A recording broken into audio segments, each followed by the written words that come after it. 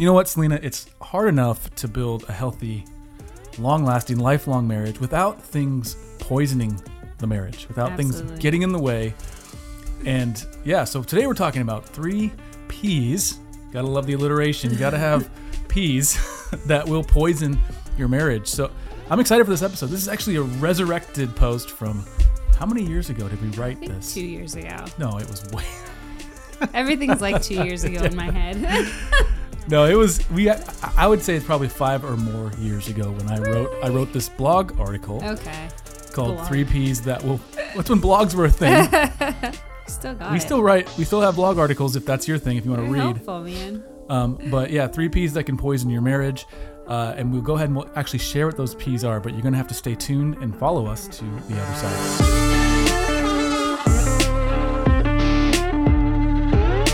So if you're new to Fierce Marriage, I'm Selena Frederick. This is Ryan Frederick. Greetings. We are the voices and faces of Fierce Marriage. And today we are going to talk about the 3 P's that can poison your marriage. But before we do that, Ryan, why don't you lead us off in what we should do before we do that? Well, if you, like I said, Selena's new, just enjoy the content. We're here to hopefully bless you, to point you to Christ, and to help you have a healthier marriage. If you have been with us for a little while, you've probably heard us say this, and maybe you haven't acted on it yet. So here it is again. Go ahead and like, subscribe, leave a comment to this video, subscribe to the YouTube channel, subscribe to the podcast on your platform of choice. Mm-hmm. That's like the first thing you can do to go a little bit deeper with this community. The second thing is if you feel called, if you feel led, this ministry, Fierce Marriage, we also have the parenting side, Fierce Parenting, is completely funded by 2 things. Selling books. So if you bought our books, thank you. And also our Patreon supporters. And those are the people that just say, hey, we care about what you're doing. We want to be a part of it. Even though we can't be in the room with you, we still want to join arms with you, so to speak. If that is something you feel God is calling you to do, just pray about it. If he continues to call you to do it, go to fiercemarriage.com/partner. There's all kinds of options there in terms of tiers and how you can engage. And I will say this. There's some bonuses to be had for those who would feel so led. But that's not the reason we do it. It's not the reason we do it. You're all about that fierce mission. Fierce mission. Okay, so 3 P's. I feel very titillated, Selena. What are these P's? Now, since I wrote this blog post years back, I actually forgot what the P's are. Oh, my. Well, are we just going to come out of the gate? Because I think we had a little bit... I think we would do you a disfavor if we didn't kind of lay the groundwork a little bit of why these 3 P's are so poisonous to our marriage. So like you said in the beginning, having a godly marriage, having a marriage in general is hard, right? But I can't imagine doing it without the Lord, the one who created it, purposed it, ordained it. Yep. There's no way we could have a life-filled, godly marriage that is generous to those around us and is able to pour out, I think. If you're just kind of surviving in your own, you know that it's hard to give of yourself in your marriage if it's not centered on Christ and it's not actively seeking and learning and reading and being in God's Word, being in the body of Christ and worshiping Him together. So we have this propensity for poison, I think is what we have it in the outline here. We have it. What does that even mean? Okay, so you said it's hard, but the reason it is hard to build a Christ-centered marriage, to build a healthy marriage. We don't drift naturally toward just being connected. Unified and oneness. We don't drift naturally toward obeying the Spirit as opposed to the flesh, right? We tend to want to be more fleshly. We tend to want to be more isolated in our selfishness and in our pride and in our conflict. So we have this propensity for poison. And where is that even coming from? I think is the first question. A few scriptures, you'll have heard some of these, but I want to just make sure that they're clear in the top of our mind. Romans 3:23, for all have sinned and fallen short of the glory of God. Take a second and don't just hear that for maybe a cliche verse. It is so foundational. All have sinned. We have all actively rebelled against God. We are not just the recipients of his wrath because someone else made it so we deserve. No, we deserve it on our own account. So for all have sinned and fallen short of the glory of God. Okay. If we just hear that part of the message, it's pretty sad. Like, oh great, I'm outside of God's good graces. There's nothing I can do. I've fallen short. But that's not the end of the story. Another verse though, Romans 3:10, as it is written, none is righteous. No, not one. Okay. So remember, in the conflict, in these areas of your marriage, remember that you could be wrong. You could be the one that's the perpetrator in the situation. And so that's kind of calibrating for us that no one is righteous. No one is perfect. Not even one. Well, there is one. And his name is Jesus Christ. We'll get to that in a little bit. 1 John 1:10. This one is a heart check for us. If we say that we have not sinned, we make him a liar, and his word is not in us. Many humanists, many who would be more therapeutic deists, right? They think there is a God, and he just basically wants me to be a good person, right? That essentially is diminishing our view of God and raising our view of ourselves.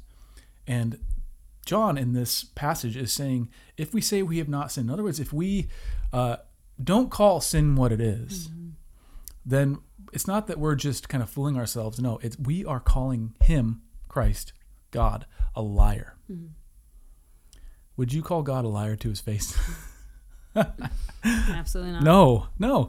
And here's the other thing is his word is not in us. So it's saying what we're doing, but then it's also saying here's the reason why you're calling God a liar, because his word is not in you. In other words, you don't have the truth of God. You have something else.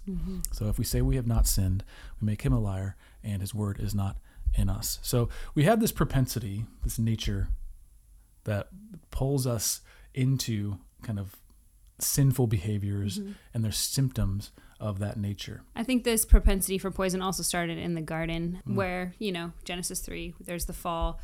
Eve eats of the fruit that the enemy, says, he starts questioning everything.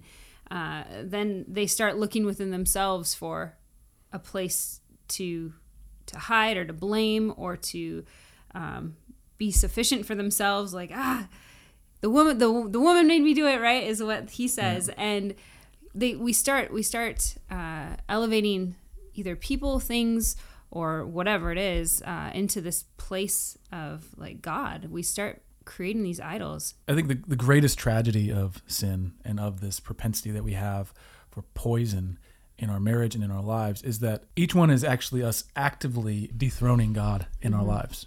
That's a scary thing. Yeah.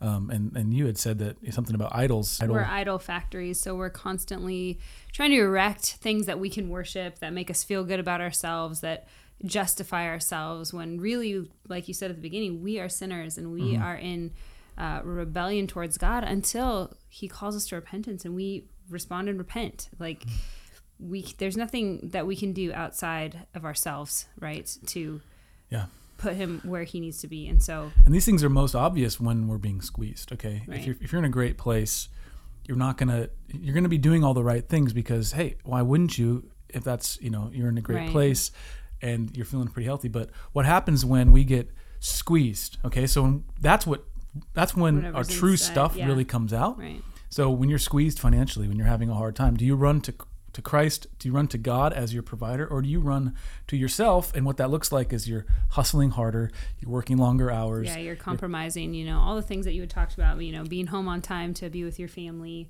commuting to different jobs, or going on longer trips to just get that paper. Yeah, well, and there are nuances there because there is a time to kind of put your nose, head down and get work done. But it's where's your heart orientation in that? Or when you are struggling with one another in your intimate life and it's not where you hoped it would be, or it's just you're frustrated with it, where do you run in that? Men, do you run toward pornography? Do you run toward finding satisfaction elsewhere? Or are you running into the arms of God and saying, God, help me in this? Right. And so remember, when we're squeezed, that's when our true stuff is shown. What's really in us comes gushing out. Yep. And so I think that this is kind of a heart check as we look at these 3 P's that could poison our marriage, because each one has to do with what happens in these areas when you're squeezed. So do you want us to go into the 3 P's? Yeah. The 3 P's that can poison your marriage real quick are pennies, which we will talk about, the financial aspect of your marriage, perversion, having to do with intimacy, impurity, and then pride. Oh, pride. So how does this first P, pennies, poison our marriage? What say you? I think that oftentimes, you're on social media, you're looking at whatever, and see people on vacation, you just get this envy, right? And this covetous spirit of, of course they're, in a cabin up in the woods. Like they're so rich. They have all the money. They can do all the fun things in all the different seasons, right? Little did you know that they rented that for half a day so they could do a photo shoot and go home and edit their photos in their studio apartment. No.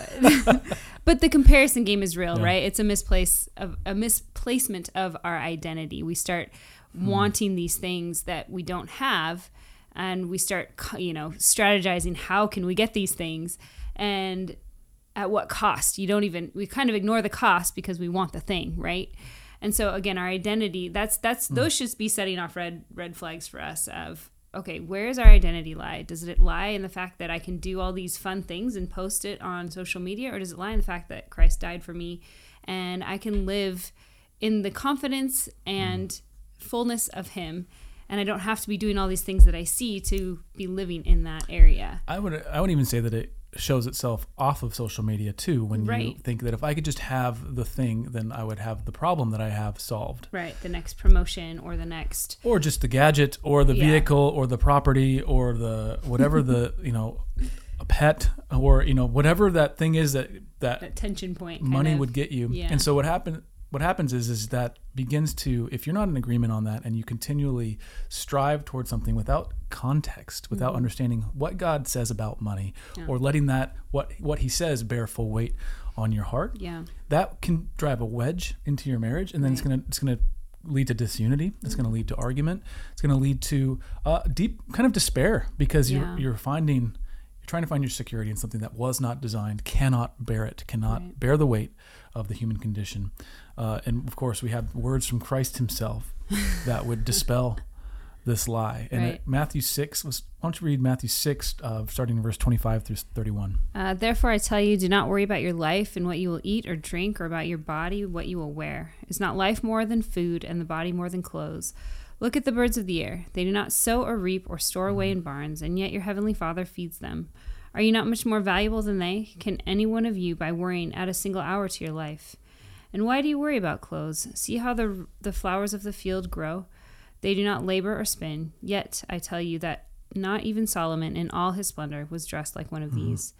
If that is how God clothes the grass of the field, which is here today and tomorrow is thrown into the fire, will he not much more clothe you? You have little faith, so do not worry, saying, what shall we eat, or what shall we drink, or what shall we wear? Yeah, we had a time in our marriage where, do you remember this? We're from Washington State. We had moved down to the desert of Southern California, and we had this apartment, which is an amazing apartment. Yeah, it was within our budget, and but we loved it. And I was working as a web developer, freelance, had a brand new kind of agency, and we were, by all definitions of the term, we were living hand to mouth. We had no money in the bank. We had all this debt from poor financial decisions, and just we had a history of, I got sick in the hospital. There was lots of debt there. And I remember sitting out, it was a warm night, and I was sitting out on our deck, and I was just so angry with God. And, the audacity. I'm just kind of panicking. I picture Michael Scott when he comes in after he realizes that the branch is closing. We are through. It's over. All I can do right now is put on a brave face and go out there and be their leader. It's over. We are screwed. Dunder Mifflin Scranton is being shut down. Michael. No, but it was that kind of sense of it's over. We're through. And God, in his graciousness, he gave me, I don't know what I would call it, but it was a loving rebuke. I was going to say a slap in the face, but I don't think I'd survive that if God decided to slap me in the face. But it basically said, Ryan, listen, he said, you are not your provider, I am.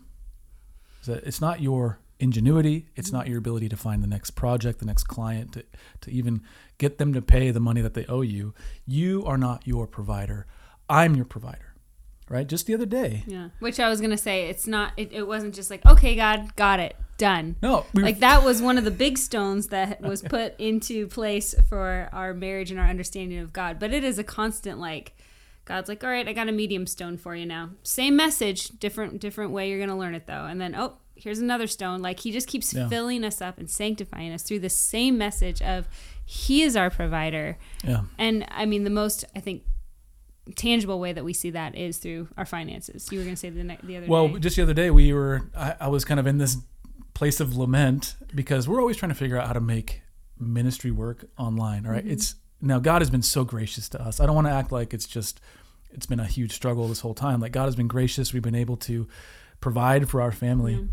But I'm always kind of thinking and angling and figure out how can we make this more sustainable, because who knows, like they could just take one algorithm change, Right. one policy change on social media, or one policy change on Amazon, or one internet hiccup, and all of a sudden like our livelihood's gone.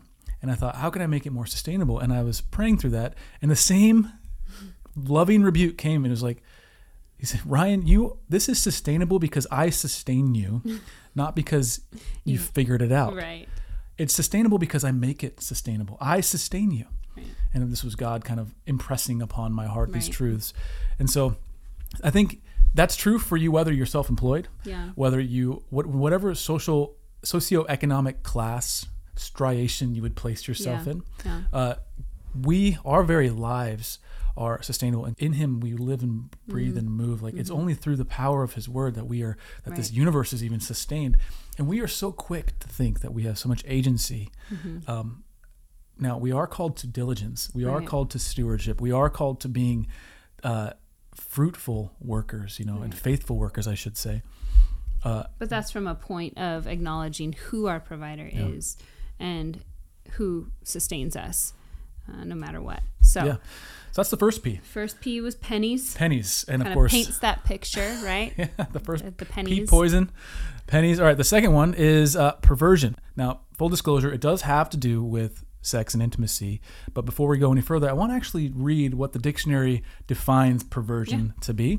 Perversion is this: it's an alteration of something from its original course, meaning, or state, to a distortion or corruption of what was first intended. Now, let that sink in. It's a corruption and a distortion of away from what was first intended. So now, think about that in terms of your sex life and how that could become a poison into your marriage. Now, sex and intimacy are huge parts of marriage. Now, that's true, but it's also it's a very small fraction of the time you spend in marriage. Time spent, The time, but the impact of it is far-reaching. emotionally and spiritually, I think. Right. Yes. I love this, thinking about it in these terms as we think about original intent, is that God created sex as a physical confirmation of a spiritual truth. It's a way to express the nakedness and vulnerability of our souls through our bodies.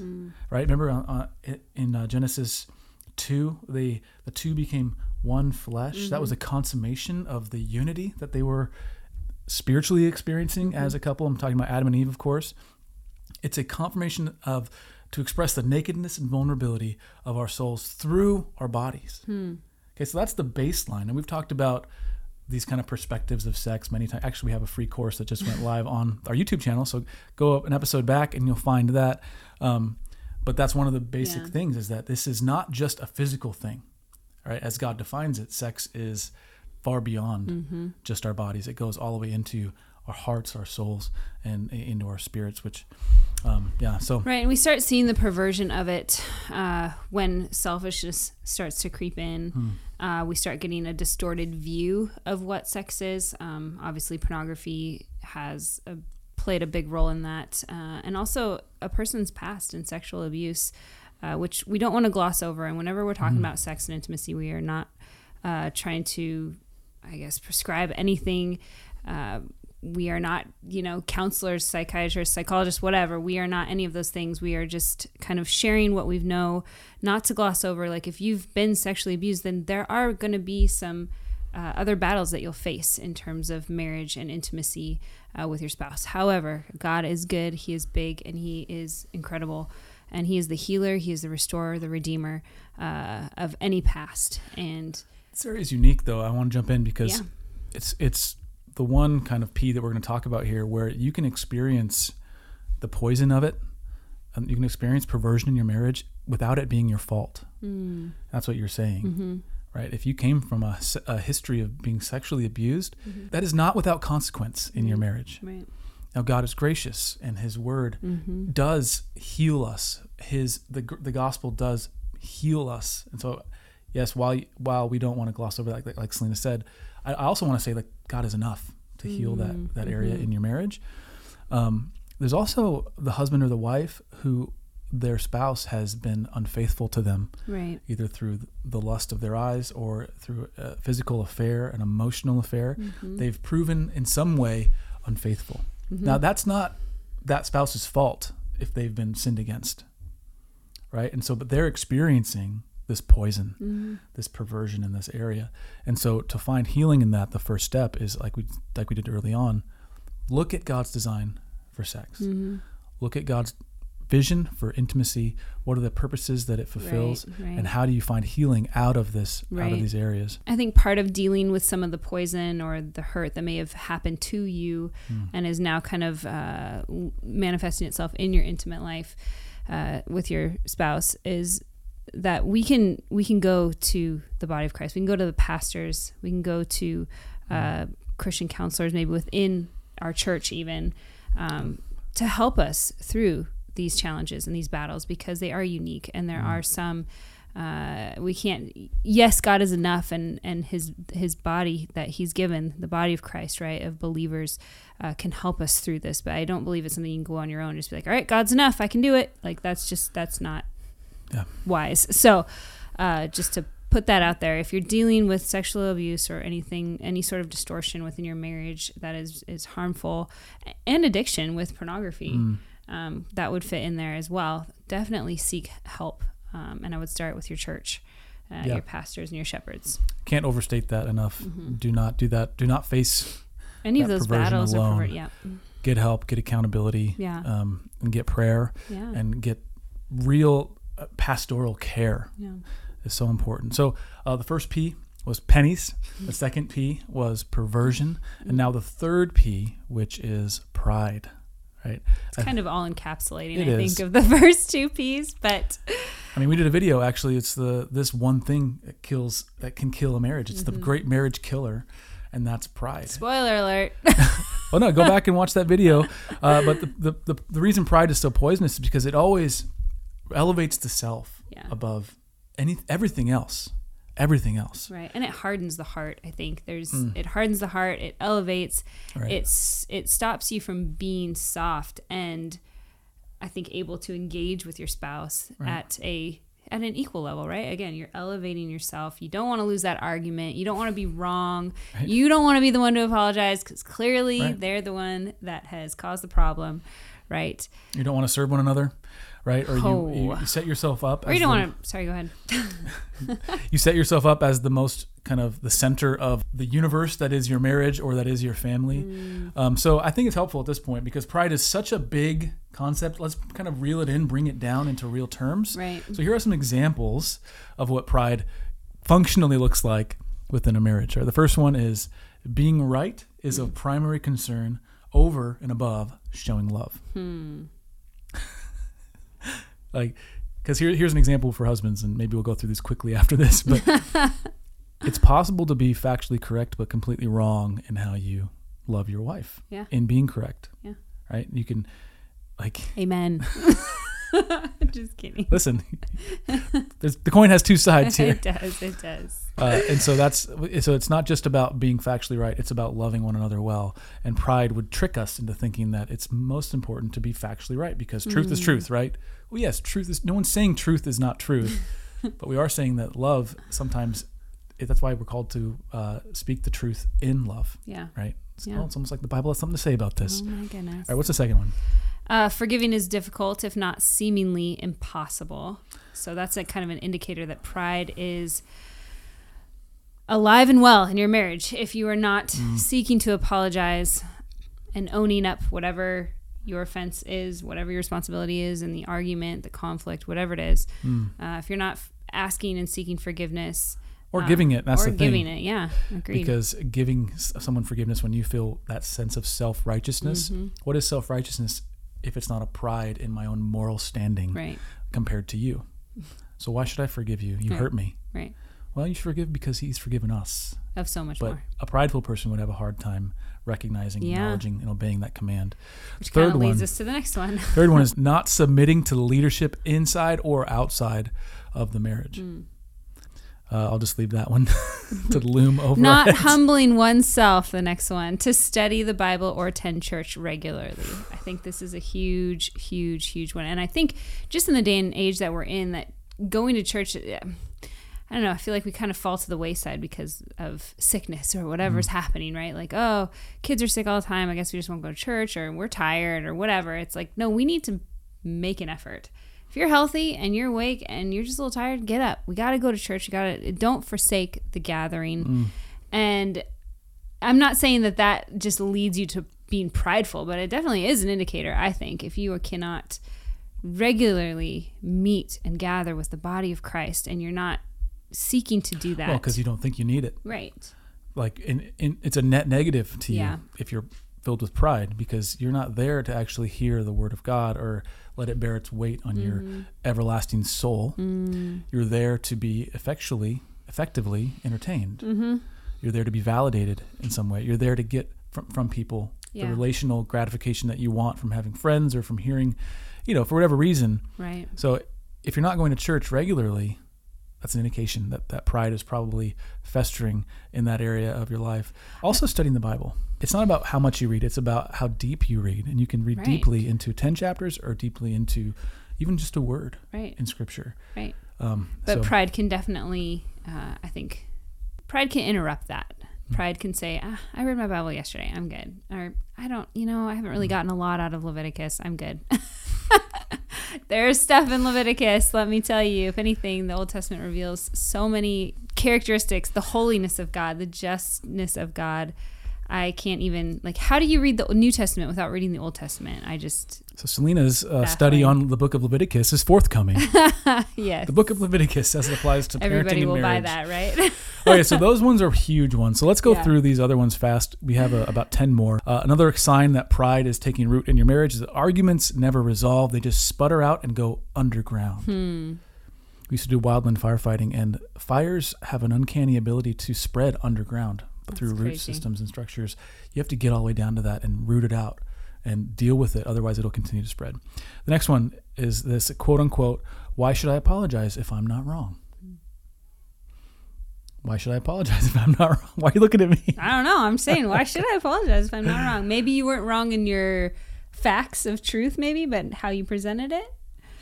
Yeah, there's more. Because why should you apologize if you're not wrong? There's I'm more trying than to one understand way this. to be wrong. There it is. Speaking There's truth right there. Strictly clinically, I've never experienced this, but I can just tell you that I've read books that talk about He's been wrong these mysterious ways that one can many, be many times wrong. has this man been wrong. But I love him. Next one. And I will follow him blindly. All right. Well, all right. You need to write a book on Leviticus. Follow me blindly. Okay. The next big way that you can tell that pride is taking root in your marriage is there is a lack of transparency. Yeah. We wrote a whole book on transparency. Talk about writing books. We actually wrote a whole book on transparency. It's called See Through Marriage. Check that out if you want to go deeper into the topic of transparency. This next one is quote unquote, I can handle this by myself. And I think women tend to, at least my observation is that women tend to fall into this more easily if they're just like, I can handle this. I got it. Like, just, they kind of push the dad to the outskirts and like, I'm going to take the kids. We're going to do the thing. You can kind of come be a part of it because, you're the dad. But I think we really have to be careful of this as wives and mothers to think that we can just do this on our own, because we can't. We just can't. Yeah, and men, if you're dealing with some sort of struggle, and that goes hand in hand with the lack of transparency. If you think that you can deal with a habitual sin without bringing your wife into the equation, without bringing brothers in Christ into the equation, that's a point of pride. You think that you can handle it alone when Scripture expressly tells us to confess our sins to one another. And pray for each other. To pray for one another, and not to fester in our sin alone. And it doesn't say figure out your sin alone, then come to the gathering. It says confess your sins. Yeah. He's faithful and just to forgive us our sins. So we're confessing to God, confessing to one another. Yeah. The next one is hearing words without hearing hearts. I struggle with this a lot because I'll hear you say something and it'll tweak something in my guts. My whole is, that's not at all what I've said. But that's not what you... those are the words that came out of my mouth. But that's not what I meant. Okay, this next one, selfish financial decisions. What do we know about that? I don't know anything about that. Too soon? Well, we didn't pay for it, so it's not really financial decision. It doesn't fall under that category. It doesn't cost us anything to own a dog. Is that what you're saying? Never buy a puppy without informing your husband. No, I'm going to go ahead. Surprising him. I'm going to go ahead and revise what you on just said. his birthday. Never buy a puppy when your husband expressly says, "Do not buy us a puppy." I think it's okay. I didn't actually buy it, so this is where regardless of what this looks like, we've actually worked it out. Yeah, we did. The dog is great. He loves Charlie. But we're going to get some mileage out of that. So. As we should. Thank you, Lord.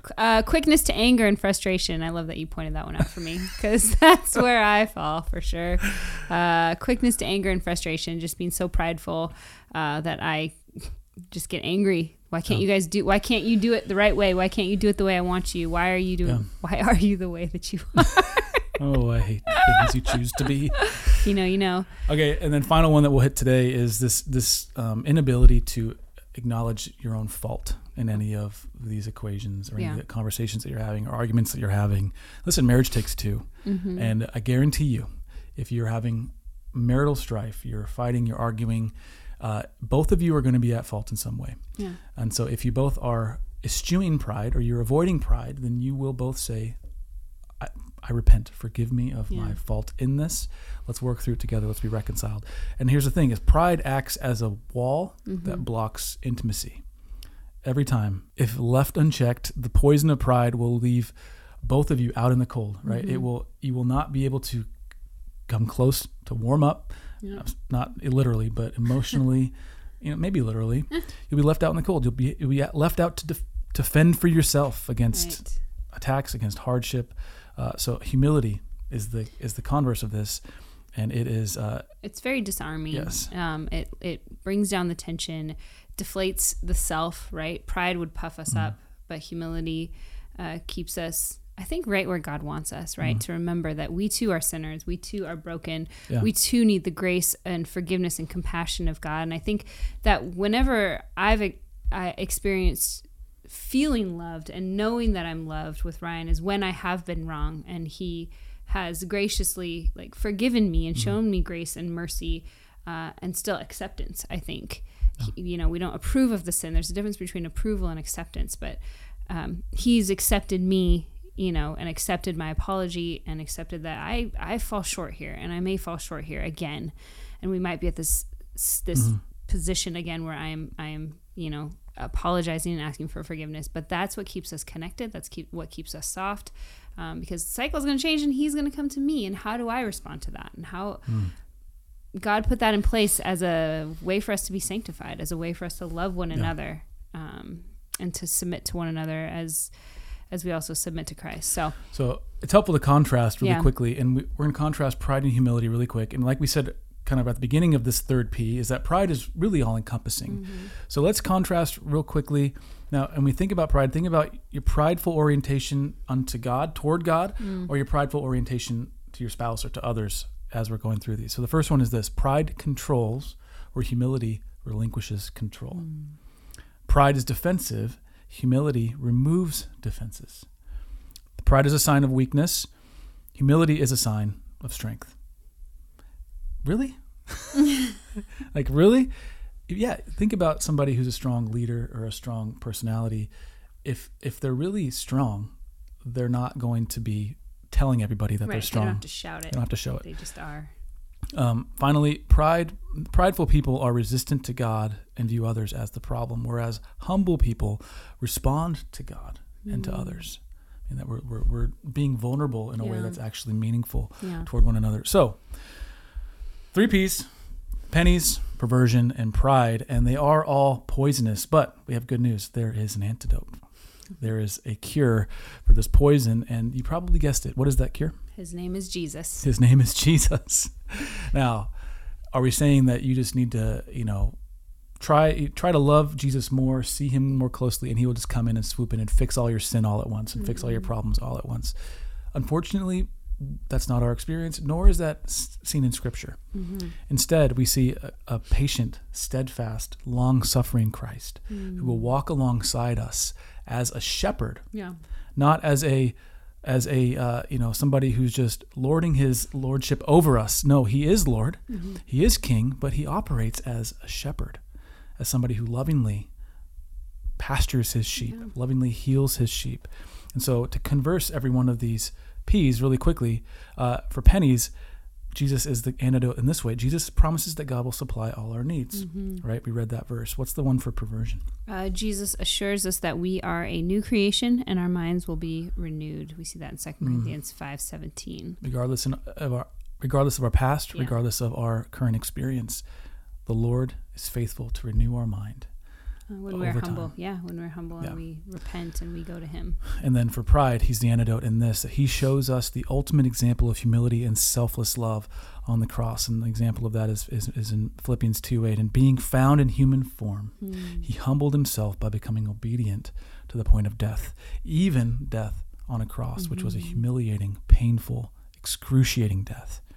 Okay, so each one of these things are poisonous, and we've had some fun in this episode, but I don't want that to downplay just how insidious each one of these P's is and how damaging it will be over time if not dealt with, if not cured with the antidote. Or we have to take the antidote all the time, daily, and the antidote, his name is Christ.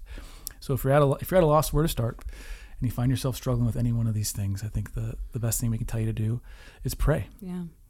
Is pray. Go humbly before God. Ask him to bring healing in these areas of your marriage. And I think that'll be our couples conversation challenge, is take these 3 P's to your spouse. Say, listen, this crazy couple on the internet talked about these 3 P's that could poison a marriage: pennies, perversion, and pride. Here's what they said. Where can we begin to seek the Lord? Which area jumps out at you, and how can you seek the Lord in that area? Does that sound good? Yeah. All right. With that said, Celine, you want to pray us out? God, thank you for your guidance. Thank you for saving us, for coming to us, for putting on flesh that is so finite. Thank you that you came and you died and you modeled humility in a way that we can barely come close to even trying to be like. And it's all by your grace, Lord. And I pray that you would give couples that are listening or watching just clarity and promptings to have these conversations honestly and humbly and in confidence that you will guide them. You will give them clarity and transparency and ability to be honest with one another. We praise you and thank you for all that you've given us. In your name, amen. Amen. All right, this episode of the Fierce Marriage Show, it's not just a podcast anymore, is in the can. We'll see you again in about 7 days. So until then, stay fierce.